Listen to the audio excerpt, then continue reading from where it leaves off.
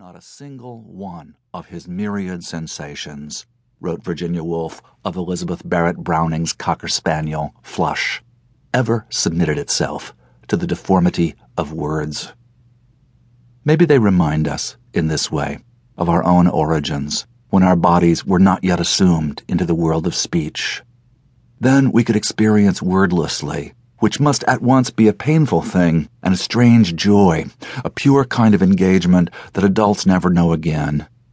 Can it even be called painful or a joy if the infant who is feeling those things has no terms for them, only the uninterpreted life of emotion and sensation? We suffer a loss, leaving the physical world for the world of words, even though we gain our personhood in the process. Love for a wordless creature, once it takes hold, is an enchantment, and the enchanted speak famously in private mutterings, cryptic riddles, or gibberish. This is why I shouldn't be writing anything to do with the two dogs who have been such presences for 16 years of my life.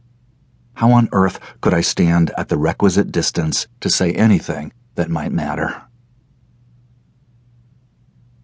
Last month, 5,000 people died here in New York. The ruins of the towers with which they fell smolder still. I wrote these words in October of 2001. The dead had not yet been properly counted. It was impossible to find the bodies, and the lists of the missing were unclear. When the wind is right, Chelsea fills with the smell of burning plastic, as if somewhere down in the rubble thousands and thousands of computers were slowly, poisonously burning, along with fluorescent tubes and industrial carpeting and the atomized pieces of corporate art that lined the reception room walls.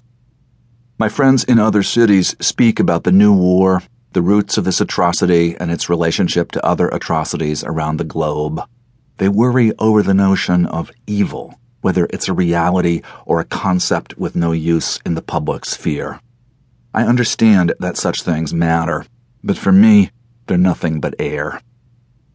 I can't stop seeing the whitened boots of the rescue workers trudging back uptown, or sitting beside me on the subway benches. Their battered leather and shoelaces, cuffs and ankles are covered with a thick powder composed of atomized concrete. The pulverized stuff of 200 floors of offices, desk chairs, files, coffee cups, commingled with the stuff of human bodies, reduced to creamy ash. The rubble trucks rumble up 8th Avenue, uncovered. The white grit blows out in troubled eddies, and snow gusts and coats our faces and hair. Somewhere in that dust are the atoms of Graham, a man I knew a little, and saw last at the end of summer, when he was laughing on the street, his tattooed arms flashing in the sun. With the world in such a state, isn't it arrogance or blind self-absorption to write about your dogs? Yes and no. Just as my friends' generalizations about the political situation mean little to me now because they are abstract, so it is hard to apprehend 5,000 deaths. The sheer multiplicity of human lives lost makes the fact of those losses ungraspable.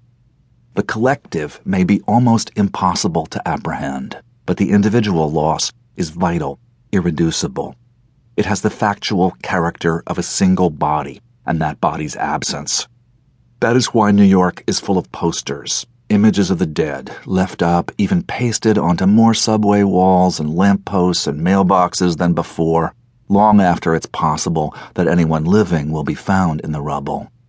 We need to see the faces, look at them one at a time, and absorb whatever bit of detail we're offered, the characterizing information that begins to form a picture of a life. A scar, a titanium plate mending a broken bone, a birthmark starring a hip. What was hidden a month ago is now the displayed marker of individuality. We need them to look at us and make themselves real. And every death is like that, isn't it? We use the singular to approach the numberless. The local provides a means to imagine the whole. A student of mine lost his brother a year ago to a drunk driver.